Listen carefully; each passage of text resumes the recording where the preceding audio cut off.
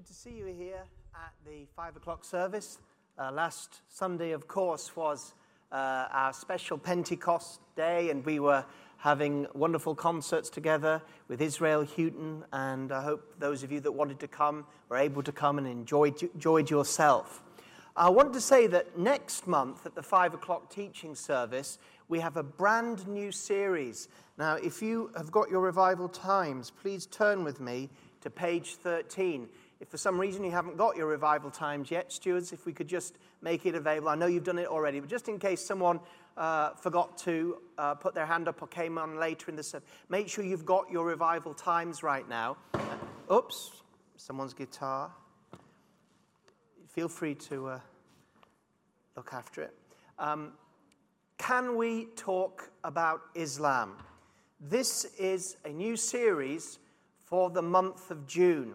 And I want to talk a little bit about this. I also want to mention this especially to those of you that are watching live now on the internet, or those of you that later on in the week usually watch the 5 o'clock teaching service. I know many people do join us live, and others do also during the week when we put all of our services on our media page on kt.org. People will watch the teaching service later on in the week. Well, this Can We Talk About Islam, we are not going to be televising that on the internet. It won't be up there, so you won't be able to watch it later on in the week. You won't be able to join us live. For these particular 4 sessions on the internet, you'll need to come here and be part of what we're doing.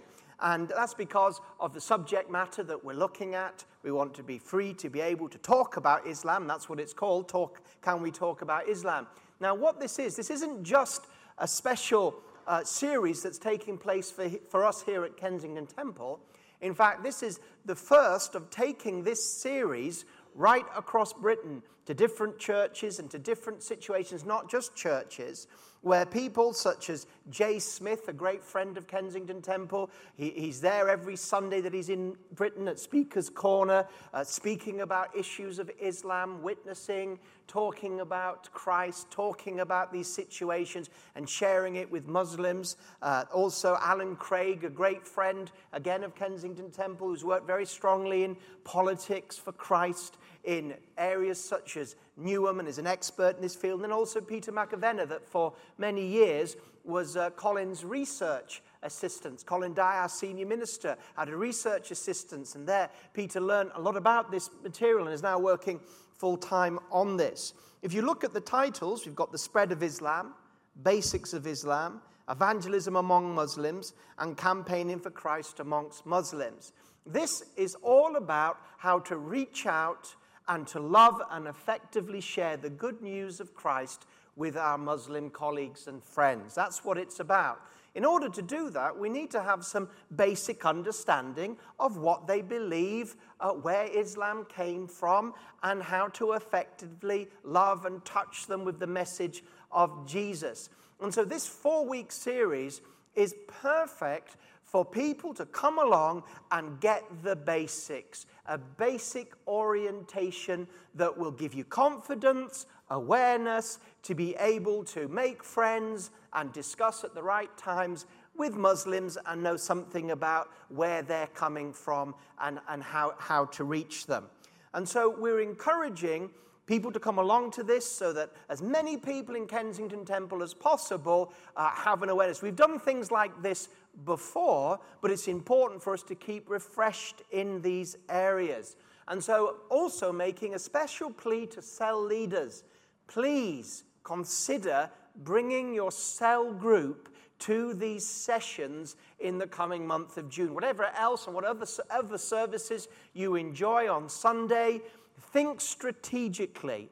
If I was a cell leader, to know that my cell members in these next 4 weeks could have an awareness from people that know what they're talking about and have an awareness of what's going on, what's happening, and how to be effective, I think it would be 4 services that would really help us in our vision to reach out and to understand what's going on.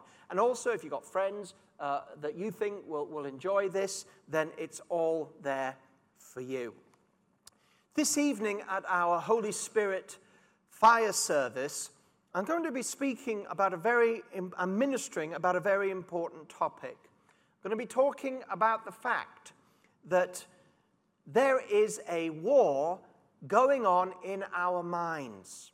And the way that I look at it is your mind is a bit like a courtroom. Your thoughts. And what is happening in the courtroom of your mind is that often you have the devil or Satan, and his name means accuser.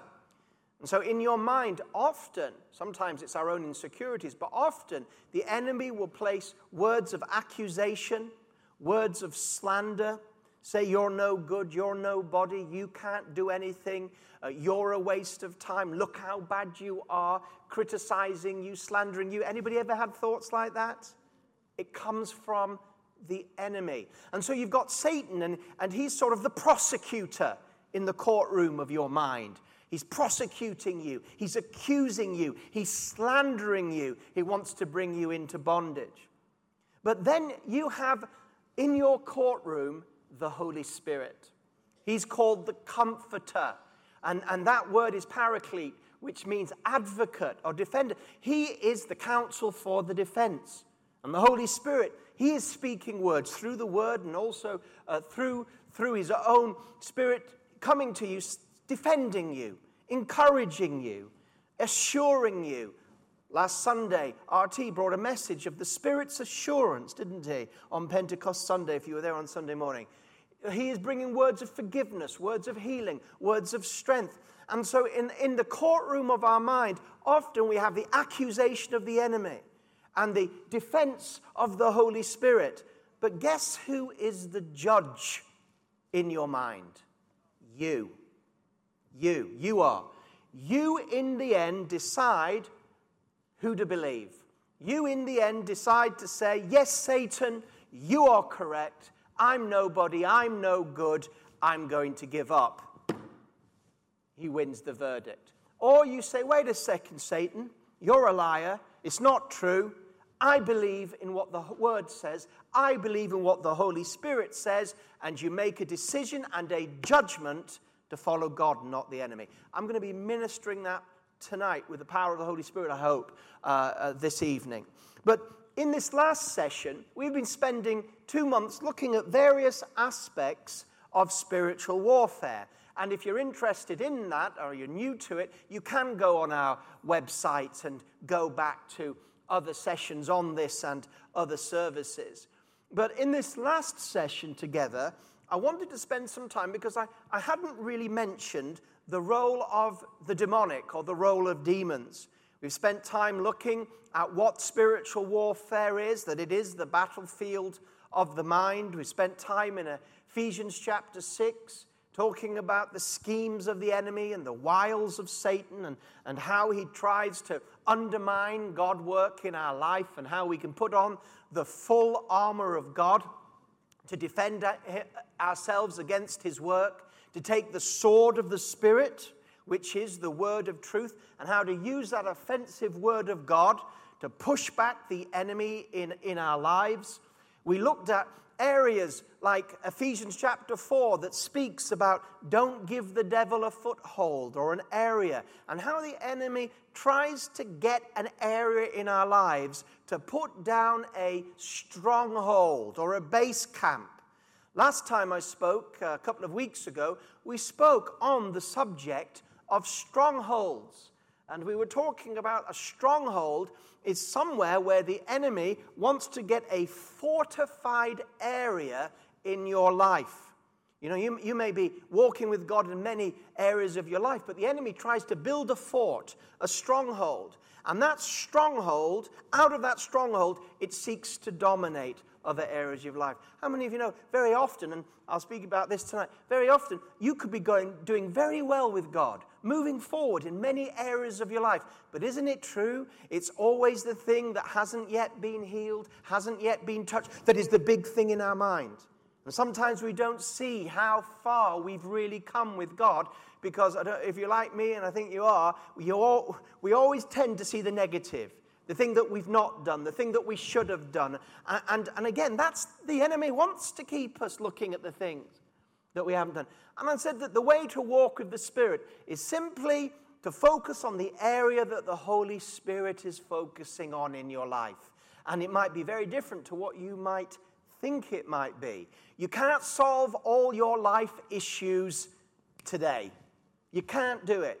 If you try and solve everything in your life in one day, what will you do? You'll get tired, you'll get exhausted, you'll give up. You just say, Lord, what area are you working in my life right now? And that's where you cooperate with. He knows step by step and day by day how to bring you on a journey to freedom in Christ and to victory. He's not going to do it all in one day. He's going to teach you step by step. We looked at that, and you can go back to that 2 weeks ago. That's a little bit of a journey of where we've come. But today I want to speak a little bit about demons. Because how could I speak about spiritual warfare and not mention these? We looked at the origin and nature of Satan in the first session that we did. We looked at where he came, how he had fallen from heaven, how he was the morning star. We looked at the fact that it was the 5 I wills of Satan that caused him to rise up, to challenge God, to try and be God, that caused him and a third of the angels to be thrown down. And we looked at him as a person and him as his schemes, because we know that if you want to defeat an army, the most important person to understand is the general. If you understand the general, how the general works and operates, then you've got a pretty good understanding of how he's going to come at you. I mentioned that in World War II, General Patton, the great American tank commander, when he came to North Africa to fight against the undefeated German tank commander, Rommel, what he did was something different. He took Rommel's book on infantry attacks and panzer attacks, and he took the book that he'd written many years earlier, and he had his enemy, Rommel, General Rommel's book by his bedside, and he'd read portions of it every night. So he began to get inside the enemy's mind, and he was able to defeat him because he began to know his enemy. That's what we've been doing in this spiritual warfare series, trying to know our enemy, not going where the Bible doesn't go, but sticking to Scripture, because all Scripture is profitable for teaching, reproving, and growing in God, including the Scriptures on spiritual warfare. But what about demons? When you read the Gospels, you can't help but notice that as well as teaching and proclaiming the gospel and healing and miracles, one of the main activities of Jesus was delivering people from demonic oppression. I mean, it's there again and again and again. In fact, Jesus didn't need to chase after the devil. Wherever he went, demons were manifested because of the power of the kingdom that he was carrying. So I want to spend a little bit of time today talking about this and how it's possible to be demonized or affected by demonic activity. Now, we see in the New Testament records of demons. We see the different things that they can do. We see they can torment people. We can see that they can affect people with sickness. There was a woman bent double, and that was a demonic. It wasn't a physical sickness alone. It had a demonic root to it. And when Jesus dealt with the demon, she was freed. We've seen how it can cause people to have problems of the mind, and Jesus is able to deliver people from that. Think of the Gadarene demoniac. Now, the important thing to recognize right at the beginning here when we talk about demons is that God works on healing the whole of a human being. Body, soul, and spirit. And so that means that when God brings the healing, that sometimes the healing is physical. We see in the New Testament, in Gospels, that there are people that have epileptic fits. And some of those epileptic fits are the direct problem that are caused by a demon. But there be others where it has nothing to do with a demon at all. It's an imbalance, a medical imbalance, and Jesus healed them today. And so whatever situation we're facing, we have to ask ourselves the question, and the Holy Spirit, what is the origin of the problem here? And we can't just make just blank cases. Oh, this person's had a fit, she's demonized. Well, if that was the case, then my daughter would be demonized because she regularly has fits. She's on medication. And thank God for the doctors that God is using, and we're believing for a healing. And she's not demonized. I'm telling you, she's filled with the Spirit, speaks in other tongues. So just because someone fits doesn't mean that but it doesn't mean that you'll never come across a situation where there might be a demonic influence. Or what are we reading in the Gospels? And so we need a holistic approach to all of these things. God uses medicine. He gave us the natural medicine. God gave us breakthroughs in the medical field. God gave these things to us. But also we recognize there might be times where there are demons at work, and actually they're quite easily to be dealt with, and we need to deal with those things. Now, where did these demons that we see in the New Testament specifically, that we see Jesus did, where did they come from? What were their origin? When we looked at the origin of Satan, we looked at key scriptures in the Old Testament that spoke about how, and the New Testament, but spoke about how he'd fallen from heaven, rebelled against God. He was a cherubim, one of the highest angels that was there to guard the glory of God. An incredible, powerful angel. So powerful that he actually believed that he could beat God. He could become God himself. Now, he was deceived, but he was so powerful, that's why he could be self-deceived. And he was thrown down because of his punishment, and angels came with him. A third rebelled. But what about these demons? What are they? Well, right from the beginning, I want to say we can't say for sure what the origins of demons are. Perhaps demons are the fallen angels that when Satan fell and he brought a third of the angels, Revelation tells us, fell with him and rebelled against God, perhaps those are the demons. I've got a sneaky feeling that they are. Remember that in Ephesians chapter 6, it says that we don't fight against flesh and blood, but against principality and powers in various orders of authority. And we see that in the angelic world as well, there are various orders of authorities. There are archangels and normal angels. There are specific angels like Michael that we see in Daniel that has a specific role over the nation of Israel. So that is one of the views, but I just wanted to mention a few other views that are out there, not because I believe that they're true, but because every so often you'll hear somebody say one of these views. One of the popular views, especially in the United States of America, is that the demons are disembodied spirits of a pre-Adamic race. Don't worry, I'll unpackage that. What do I mean, disembodied spirits of a pre-Adamic race? Well, in Genesis chapter 1 and verse 1, there is what people talk and call the gap theory. The gap theory.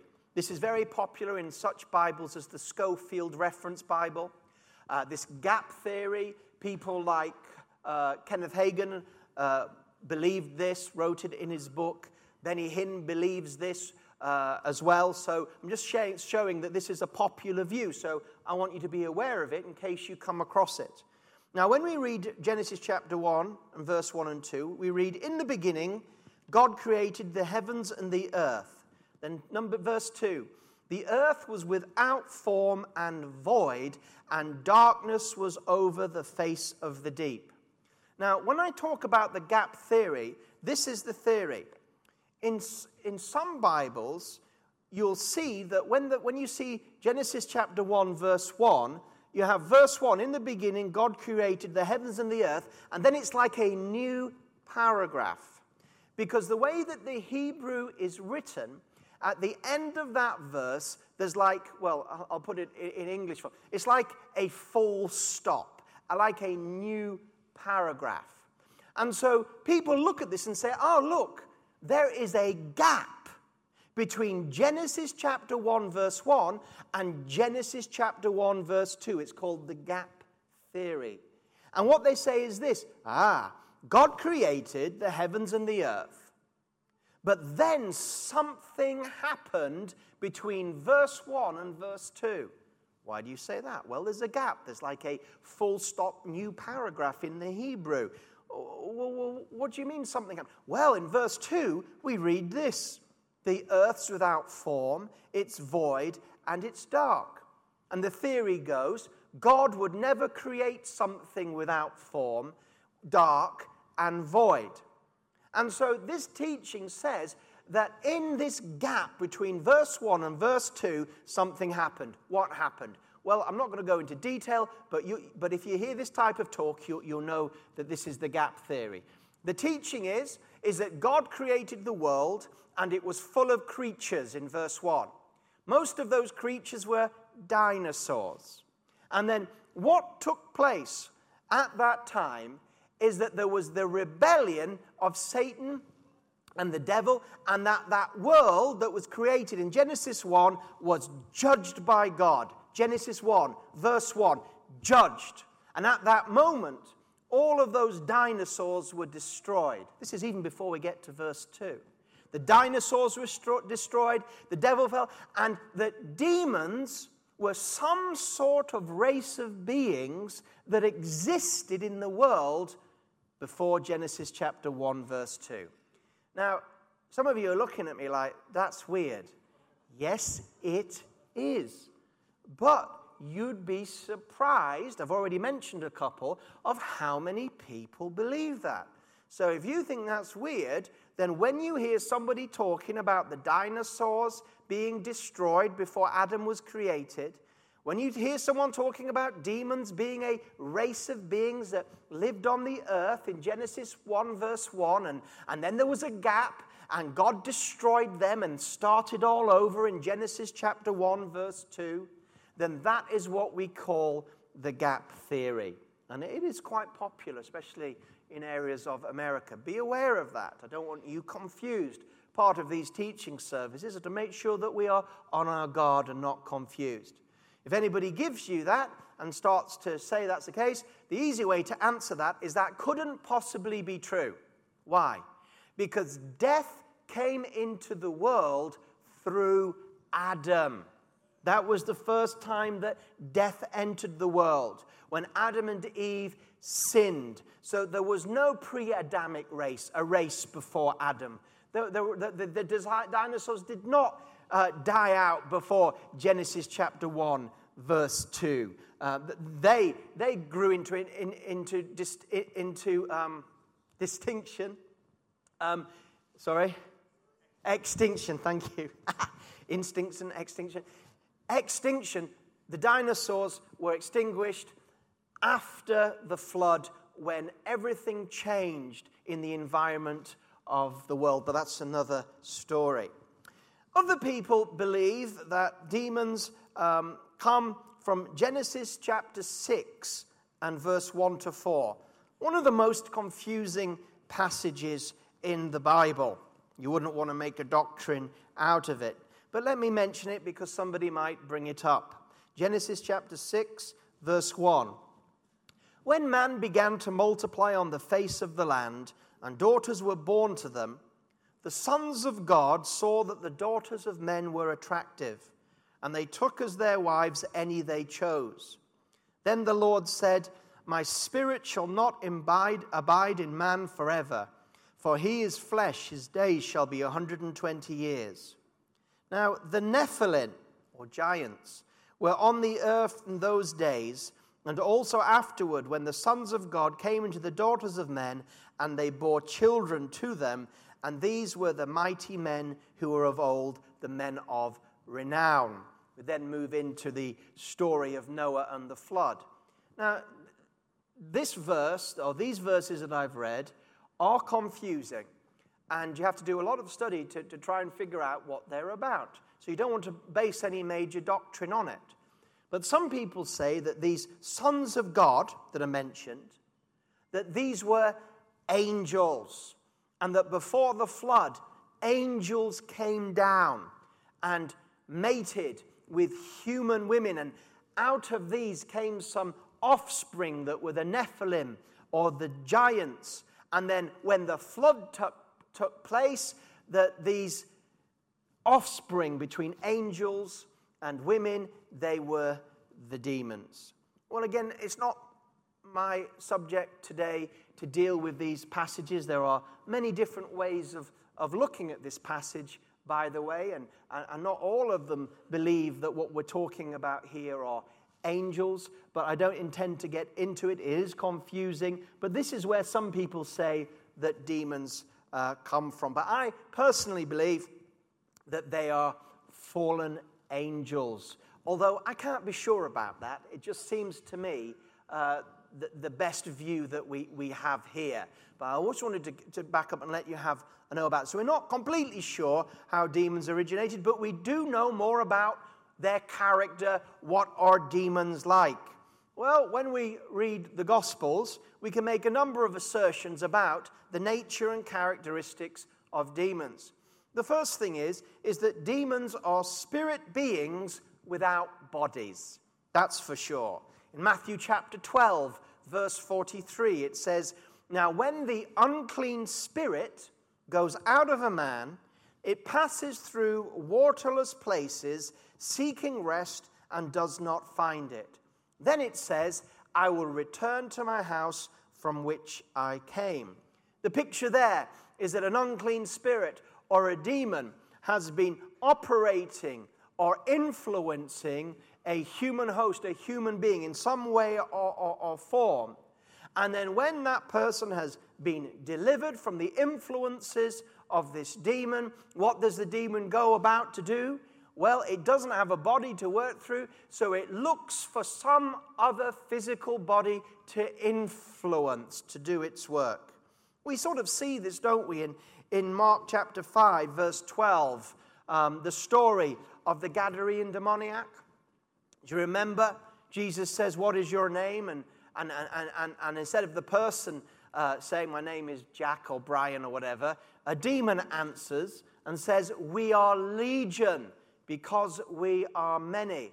Some people falsely teach that in order to deliver someone from a demon, you've got to find out its name. It's crazy that some of these people go out, "What's your name? What's your name? What's your name?" to try and find out a demon's name. And they say, well, Jesus asked what the name was. He asked what the name of the human being was, and a demon answered and said, "This is who we are." It was a description that allowed us to see how powerful a deliverance took place in that man, who was probably the most highly demonized that anybody could be. He was breaking chains. He was all over the place. So we don't go around asking demons what their names are, because that's not in the Bible. That was actually an ancient Roman cult way of dealing with things, because the ancient Romans and Greeks believed that if you knew somebody's real name, you could have power over them to do sorcery. And so when Roman children were born, they were given a secret name and a public name, because if anybody knew their secret name, they believed that they could do magic against them. And so I just wanted to throw that in, because that is very prevalent today in deliverance ministries. But the point of this is that there were many demons affecting this man and holding it in bondage. And when Jesus was about to cast them out, they said, "Send us into the pigs so that we may enter them." What does that show us? It shows us that they're looking for, and if they can't be in a human body, it was like, well, send us into the pigs then. It was like anything but a human body. And when Jesus did that, he allowed that to take place, it was a demonstration and sign to the power of the kingdom of God in casting out demons. So they don't have physical bodies, but these demons are part of the demonic kingdom of Satan. And all the attributes of Satan are found with these demonic powers. They seek to oppress. They seek to do the work of evil. And they seek to influence people's lives, dominate people's lives, and use people's lives for the devil's work. The second thing we see about demons is that they have emotions. You say, is that important? Yes, because this isn't some sort of inanimate force. James chapter 2, verse 19. You believe that God is one? You do well. Demons also believe and shudder. So demons have emotions. They displayed fear when Jesus came on the scene. They shrieked out when he cast them out at times. They had fear of the power of Jesus because they have personality. Thirdly, another attribute of personality, demons can have knowledge and intelligence. Acts 19, verse 15. Acts chapter 19, 15. And the evil spirit answered, they can talk sometimes, and said to them, I recognize Jesus, I know about Paul, but who are you? These were the 7 sons of Sceva that were going out, casting out demons in the name of Jesus, who Paul knows. And they were doing all right to begin with some of the little demons. But finally they came up to some of the higher ranking demons who sort of like saying, what's this about? Jesus I know, Paul I know, but who are you? And if you know the story, they end up being kicked and battered all the way down the street. They have knowledge, you see, and intelligence. They would proclaim Jesus' identity, wouldn't they, often before being silent. Examples there are Mark chapter 1, verse 23. But you see this again and again. Jesus is walking along the crowds, and all of a sudden a demon cries out, we know who you are. You are the Son of the Most High. And what did Jesus do? Shut up and come out. One of Jesus' great statements and ways of dealing with demons is he didn't converse with them, but he told them to shut up. And it's a very powerful Greek word when it says Jesus told them to shut up and to come out. The word shut up literally in the Greek means be muzzled. You know, like a dog is yapping or is dangerous. And so what do you do with that dog? You muzzle the dog. You put a muzzle on so it can't bite and it can't bark. It's muzzled. And that's the phrase that Jesus uses to demons. Be muzzled. He doesn't need demons to bear testimony to who he is. He wants to deal with that. Remember Paul, and we had that sorceress, and she was full of demonic power. And she was doing all sorts of sorcery and forth-telling and witchcraft. And she was following Paul around. And she was going, these have been sent by the Most High to tell you the way of salvation. And wherever Paul went, she was there. Listen to these. These are telling you about the way of salvation. And I thought, why do demons proclaim Jesus as the Son of the Most High? Why would the demonic power in this woman proclaim, listen to Paul because he's preaching the gospel? Well, they were trying to get in on the act. So if someone listened to Paul on the basis of demonic utterance, well, they'd be back at the Ouija board the next day, wouldn't they? And so after a while, Paul had enough, and he cast the demonic power that energized her sorcery out of her life and caused a big uproar because nobody could make any money out of her anymore. Demons have supernatural strength or can manifest supernatural strength and power. We looked at Legion where when he had come out of the boat, immediately a man from the tombs with an unclean spirit met him. And he had his dwelling among the tombs, and no one was able to bind him anymore, even with a chain, because he'd often been bound with shackles and chains, and the chains had been torn apart by him, and the shackles broken in pieces, and no one was strong enough to subdue him. It was demonic power. What are demons doing? They are promoting Satan's program. They are out to blind people from the Word of God. They are out to... I suppose if I'm going to sum this up, the best way to understand how demons work is to think about the name that we looked at earlier on in this series, or one of the names of Satan. Because as you look at the names of Satan, they're the names that reveal his character. How many ever heard of Beelzebul? And remember when Jesus was accused of casting demons out by the power of demons? He casts out Beelzebul by the prince of demons. And Jesus answered them and said, how can Satan cast out Satan? Remember that? Well, the word Beelzebul means Lord of the Flies. That's where that book comes from. Or Lord of the Dung Heap, the rubbish tip. And I said that that name was a great characteristic of Satan because where do flies, Lord of the Flies, Lord of the Dung Heap, where do flies congregate? Where do they multiply? Where do they live? Where do they manifest? In a clean, detox kitchen? No. No. If you want to know where flies are, it's where dirt is, isn't it? Where rubbish is. That's where they like to be. So Satan, we've gone through this before, Satan wants to work where sin is. He can't work where there's no sin. He can't work where there's a cleansing of the blood of Jesus. So we looked at Ephesians chapter 4, which says, don't give the devil a foothold. The word foothold is topos, from which we get topography, which is the study of area and land and maps. Don't give the devil an area, a stronghold in your life. How do you give the devil an area or a stronghold? Well, we looked at the passages before and the verses before and after that in Ephesians 4, and we saw that what Paul was saying is don't get embroiled in sin. Don't let these strongholds appear. Why? Because they will attract the attention of the enemy. And so demons will often attach themselves to areas where we allow sin to reign. Now, I've spoken to you before. Don't worry that you're not perfect. I don't want you to go out and think, oh my God, I'm not perfect, so I must have demons flying around.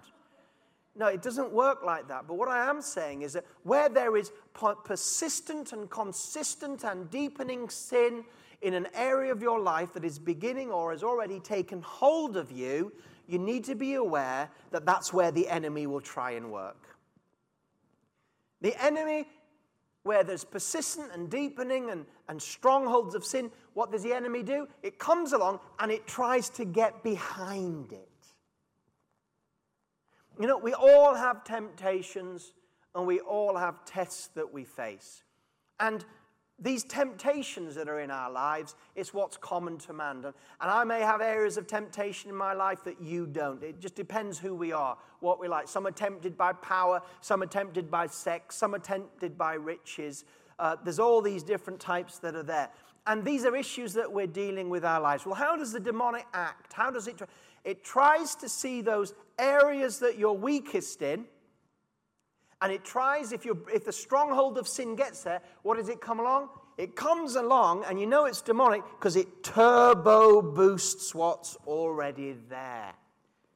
The enemy can't turbo boost something that's not there. Jesus said that the prince of this world has got nothing in me. He tried to externally test Jesus, but there was nothing in Jesus that the devil could find and say, here's a bit of sin, here's some arrogance, here's some pride, here's some deepening lust. Let me get behind this and turbo boost, accelerate this. What is a demonic temptation as opposed to a normal temptation? Well, it's a little bit like peer pressure. What do I mean by that? Well, imagine there's a child in the school playground and sees a packet of cigarettes and a lighter had been left by somebody. Picks up the cigarettes and the lighter, sees there's some cigarettes in. Never had a cigarette in his life, but now he's wondering, there must be something in these cigarettes, so why would they smell? He's tempted. What is he tempted by? His own desires. That's the sort of temptations that all human beings. What's a demonic temptation? A demonic temptation would be like when a boy's doing that by himself, then suddenly all his friends come by. What have you got? Cigarettes. Oh, go on, smoke one. No, I don't know. No, go on. Take one. What, you frightened? What? Peer pressure. Now it's doubly hard for that boy to resist temptation. You know, there was a psychological report on the psychology of teenagers and how that in teenage years, as different things are taking place on the inside, that they have found that one of the most dangerous things for a teenager is peer pressure. That teenagers under peer pressure will do things that they would never think of doing without peer pressure. And it's a certain psychological development that leaves them open to that at that time. And then hopefully they will grow out of that. Well, that's what demonic power is like when it tries to do it. So you find that now, with normal temptation, what do you have to do? You've got to take it to the cross. You've got to get your cell members around you, those that you trust, and say, I'm struggling right now. Can you pray with me? Can you stand with me? I can't do it alone. You know, a cord of three is strong, and all these types of relational help. But when a demonic temptation comes, not only do you need to do those things to get strength and help from others and prayer and accountability, but you've also got to, in the name of Jesus, break the power of the enemy. It's not hard to deal with a demonic power. You just the hardest thing is to recognize that it is demonic. Listen to me. It is not hard to deal with demons. The biggest difficulty is recognizing that they're actually active in an area. I found that the only times I've had, instead of using the word demons, we can just use demonic activity. Again, I don't want you to think that there are little imps and demons running around with different names, and one's going to attach yourself and get inside you and live in you. I think that's the wrong way of seeing it. The best way is to understand it as demonic activity that is trying to deceive us. All the attributes of Satan that we've looked at, the deceiver, the liar, the accuser, the tempter is also called. All these that we've looked at, they're also expressed through demonic power. Now, finally, I want to ask the question, well, when we talk about demonization or demon possession, what are we talking about? Jesus cast out demons from people's lives, so what is demon possession? What is demonization? Can a Christian be demon-possessed? Can a Christian be demonized? Well, the first thing I want to say is this phrase, demon possession, is not biblical. A problem is if you've got an old King James version, it talks in the Gospels about people being demon-possessed. There was a woman possessed of a demon, etc., etc., etc. But that is not the case. That's not what the word is. The word for demonization is demonizai, which is a Greek word that means under the influence of demonic power. The only person that perhaps you might call demon-possessed was the Gadarene demoniac, yes?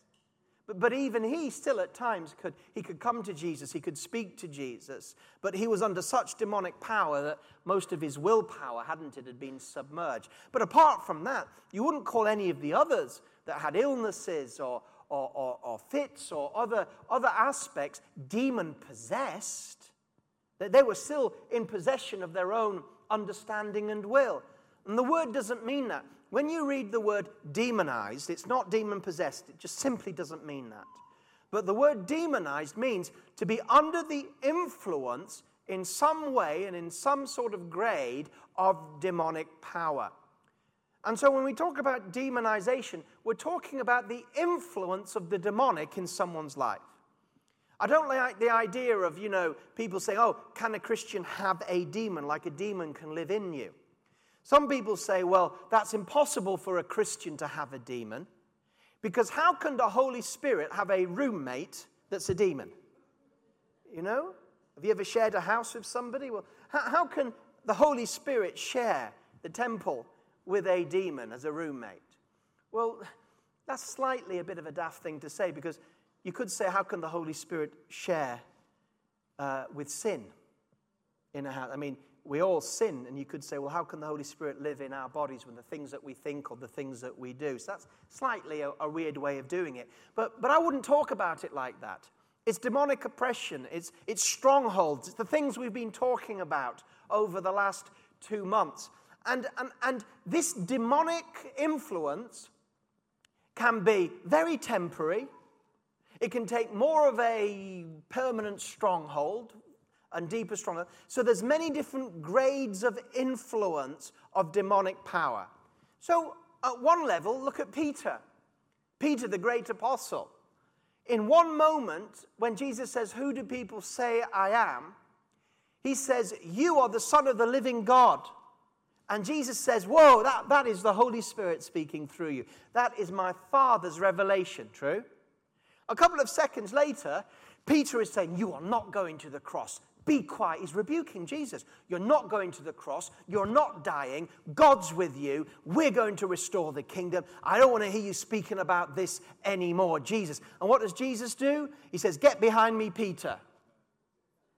Exactly. He realizes that at that moment, temporarily, because of Peter's fleshly mindset, you think like men think, not like God. Because of his fleshly mindset, he is allowed a little bit of a Beelzebub dirt patch. And the devils thought, Peter's arrogant. Peter doesn't understand the cross. And so the enemy supercharged Peter's already sinful mindset. And Jesus said, hey, this isn't just you thinking like a human being in the flesh. I can sense demonic power, turbo boosting what you're doing. And so Jesus went right to the root in that instant. He went past the flesh, it was flesh, but to the root that was powering over it and turbo boosting and said, get behind me, Satan. And then he turned to Peter and said, you need to sort your mind out because you've let a stronghold of the enemy in. We've already looked at Ephesians chapter 4 and says, don't give the devil a foothold. It's not about being totally possessed or not being possessed. You know, you can have very powerful, sanctified Christians, but they can have an area that the enemy is running all over. I mean, sometimes you see this in leadership, Christian leadership. And the reason I talk about Christian leadership is because Christian leaders are most under pressure by the enemy. I'll be speaking tonight at 7 o'clock about how the enemy tries to accuse you and slander you while the Holy Spirit defends you in the courtroom of your mind. But then I'm going to go on and say, but there's another way that the enemy in the courtroom of your mind tries to deceive you. And often, this is what leaders have to especially beware of. The devil begins to puff you up. He begins to tell you who you are. How dare they speak to you like that? Don't they know who you are? Don't they know what they've done? You need to do something about that. And the Holy Spirit is saying, forgive them. Take it to the cross. You see? And then you've got that argument against you. And you, in the end, will make the decision. Are you going to go the way of pride and Satan? Or are you going to humble yourself before Almighty God and be lifted up? There's many ways. We've looked at these strategies. And sometimes the enemy can have an area of our lives. And you know what? It's not hard to deal with. You don't need some super deliverance ministry with holy water to drink. You can go to churches today in London where you'll be given holy water to drink. And I'm not talking about Roman Catholic churches. They'll pour water on you, get you to drink water, special oil produced from Israel. Somehow demons don't like Israeli oil. Special anointed people, they'll do all sorts of asking names. You don't need to do any of that. You just need to recognize, ask the Holy Spirit to recognize an area in me. And let me ask you a question. There's no fear here, by the way, because Jesus has given us all authority over all the works of the enemy. The only thing that is a danger is to be deceived. Like I said, the moment I have recognized the demonic in a situation, or in an area of my life, or in an area of someone's life, I've known exactly how to deal with it. It hasn't been a problem. But it's when you don't recognize the enemy's at work. That's the dangerous thing. You don't recognize there's the demonic element here. Or the person that you're speaking to doesn't recognize that the enemy's got a foothold in their life. And usually that's because of pride. The enemy's not got a foothold in my life. Be careful if you think you stand. Beware that you don't fall. So all we have to do, we don't have to get worried, we don't have to get concerned. We just have to say, Lord, Holy Spirit, show me where the enemy's getting in. And I've seen that times in my life, times where I've got really angry. We all get angry, but times I've got angry, and that anger hasn't gone away, and that anger is getting bitter, and that anger is filling me with rage. And I'm thinking to myself, hey, wait a second, this isn't just me being angry. There's some attachment on this. This is trying to consume me. This isn't the Holy Spirit. This isn't the fruit of the Holy Spirit. Me blaming the other person, getting angry at them, not taking responsibility for my... This is keeping me awake at night. Do you know what I'm saying? I'm thinking, the enemy's here too. I need to deal with my anger, but there's something on top of this, driving this. In the name of Jesus, Satan, loose your grip. And then I take it to the Lord to fix that area. Amen? We don't want to get under the power of sin. But at the same time, we don't want the devil to get his attachments onto those areas. Because if everything else is going well in one area, but you've got a problem with money, what's going to bring you down? You hear what I'm saying? Nothing to fear.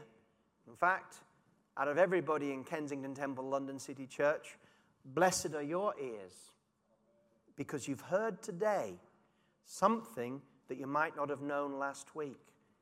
The danger is not for people that are here today or going and looking at the spiritual warfare thing. The danger is not, in fact, they're in a better, clearer, safer place than ever. The danger is for people that are out there that don't have a clue about what we've been talking about in this series. That's why I'm glad that they're all up there on the media for those that have ears to hear. Well, God bless you.